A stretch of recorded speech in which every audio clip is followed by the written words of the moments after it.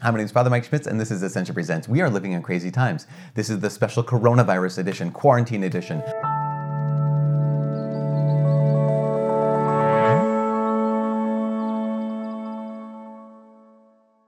Okay, little story. Last week, the university that I work at was on spring break, and so I had the chance to lead about 38 of our students, including some students from other colleges, to Israel, to the Holy Land, on a pilgrimage. Gosh, we were so excited, but before we took off, we knew that the coronavirus had at least one case. I think it was one case in Israel, and so it was like, well, how do we go? Do we not go? It was a gamble, right? And so every one of our pilgrims had the opportunity to say no, to say like, I know I've been planning on this, been saving up for this, but I have to. I'm not going to go. They all said they wanted to go, so we went. Well, we landed in Israel, and that very day, Israel declared that the borders would be more or less closed to everyone incoming that upcoming Thursday. This was Sunday. This upcoming Thursday, unless you were a citizen or unless you were willing to be quarantined for 14 days. And so we thought, oh my gosh, what are we going to do? If there aren't any flights coming in, there probably won't be any flights going out. Oh my gosh, will our plane even be able to take off and go back to the States? And like, I don't know, we don't know. So immediately, our tour company sprung into action, tried to get tickets for us. And so meanwhile, we were doing a pilgrimage. We were doing our trip. We had 3 days. We had basically a long weekend in the Holy Land because late, I think it must have been Tuesday night, like 12:30 in the morning, Tuesday, Wednesday, I got this knock on my door and it was like, hey, you have to be downstairs in the lobby in 10 minutes because there's a shuttle to the airport. You have to be on a plane in a couple hours. And that was it. I mean, the trip was done. It was woken from a deep sleep to racing to the airport to catch this flight. Took a flight from Tel Aviv to Istanbul, waited there for a few hours.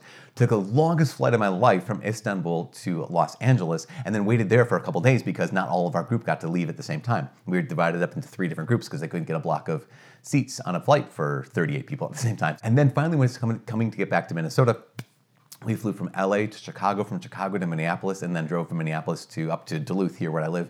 In the middle of the night, got here, I think, at 2:30, 3 o'clock in the morning. It was so interesting because the whole time, it was like, well, should we get on the plane or should we risk it? Should we gamble and maybe our flight will take off? Because here's what happened. That afternoon, the originally scheduled flight from Tel Aviv to Washington, D.C. that I was going to take to get back to the States took off as scheduled. It was one of those oh my gosh. I'm so glad.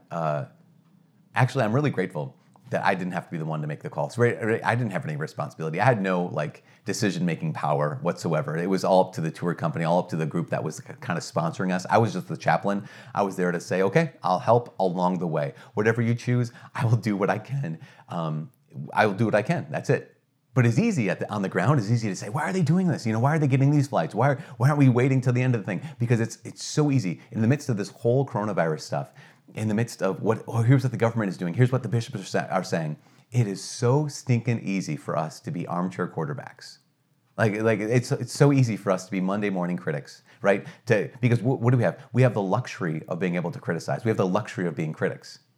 Because whatever they do, whatever the bishops decide, whatever the government, with declaring that, restaurants shouldn't be serving, declaring that gyms aren't open, places of public gathering more than 10 or 25 or 250 people, whatever the thing is, can't happen. It's easier for us to sit back and say that's an overreaction. It's easier for us to be critics. We have the luxury of being critics because we don't have the responsibility of having to make a decision. And again, I've heard so many people criticize the bishops who are saying, we're not going to have masses publicly, and saying they're being cowardly.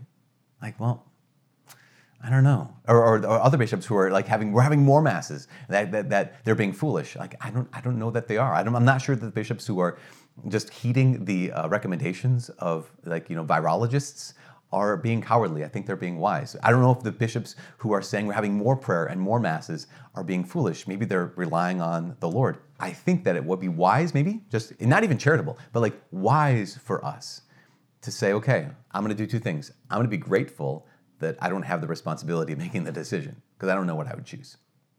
Because it's not just my life, right? I mean, you're a bishop. It's not just your life. It's not just this handful of people. It's every soul in your diocese you're having to make a decision about. And yes, you might survive something like this, but what if you made a decision that even cost the life of one person? That'd be a hard responsibility to have. And so maybe safe than sorry, right? So be grateful. And secondly, pray for them. Like intercede on their behalf. And not only on their behalf, this is the thing. With all of this, like and having quarantine and having like our restricted lives, our sphere of interest is like massive, right? Like I want to know why the bishop's saying this, or why the government say this, or who's doing what. Our sphere of interest is massive.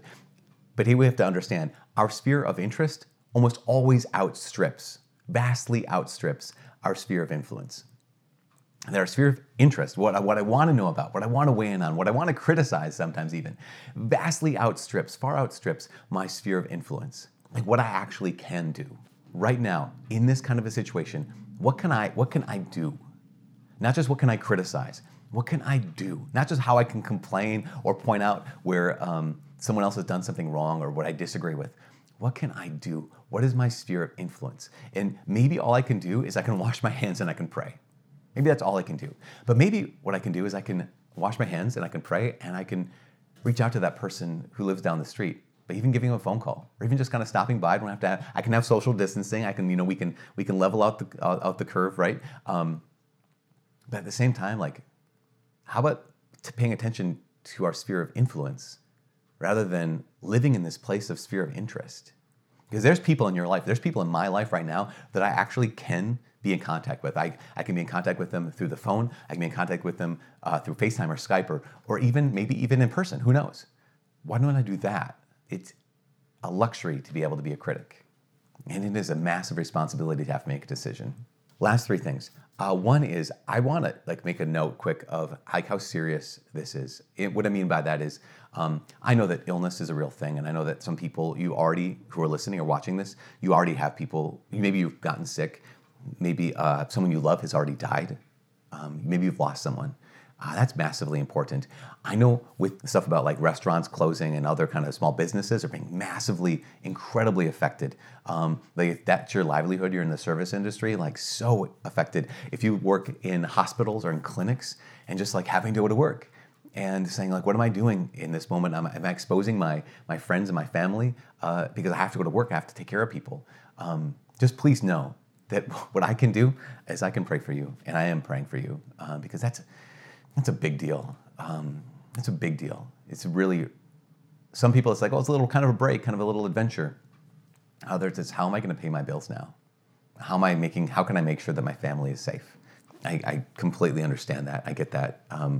Not to worry, not to give into fear, but to lean forward, to move ahead. Second thing is, some people ask the question of like, is this part of God's like punishment? Is this because we're being faithless? We're a faithless nation or a faithless world, faithless people. Is this God's divine judgment? And I would say I don't know, but I would say this. I say that whenever something like this would happen in the Old Testament, the people would take that as a sign of they need to repent. So whether this is a divine judgment or not, it's not mine to figure out. Whether this is an opportunity to repent and change my life and come back to the Lord, that is what this is. That makes sense. And last thing is I know people are saying, but how can I live without the Eucharist? You don't have to live without the Eucharist. But yeah, they don't have public masses anywhere in my diocese. They already canceled those things in my diocese. Like, okay, that would be painful. But I don't know have they closed the doors of your church? Like you can go visit the Blessed Sacrament, right? Maybe you can't. In which case, I understand. Sometimes people do this. They'll drive over to the church, park their car, and sit outside. It's kind of like the church is a big tabernacle. That could be an opportunity. The prayer of the church is called the Liturgy of the Hours. And the prayer that every priest promises to pray every single day is not the Mass, although it's good for every priest to pray the Mass at least once a day. The prayer that we promise to pray is the Liturgy of the Hours: morning prayer, daytime prayer, evening prayer, night prayer, and then with a thing called the Office of Readings. You say, I don't know how to do that. I don't know how to get to the store and buy this expensive book of how to pray all these prayers. You don't have to. Go to your app store and go to iBreviary. iBreviary. iBreviary. It's my favorite. iBreviary has all the prayers in there. And when you pray them, you're uniting yourself, you're uniting your prayers with the prayer of the church. Because that's the Liturgy of the Hours is the prayer of the church. In all of this, there's no need for fear. There's no need for anxiety. There's no need for criticism. What we need gratitude. We need to intercede. We need to do what we can, not what we can't. We need to pay attention to our sphere of influence, not just our sphere of interest. And we can pray. We can always pray. Even if church doors are closed, we have full access to the Father's heart in Jesus Christ our Lord. So, pray. Be grateful. And cover your mouth when you cough. For all of us here at Ascension Presents, my name is Father Mike. God bless.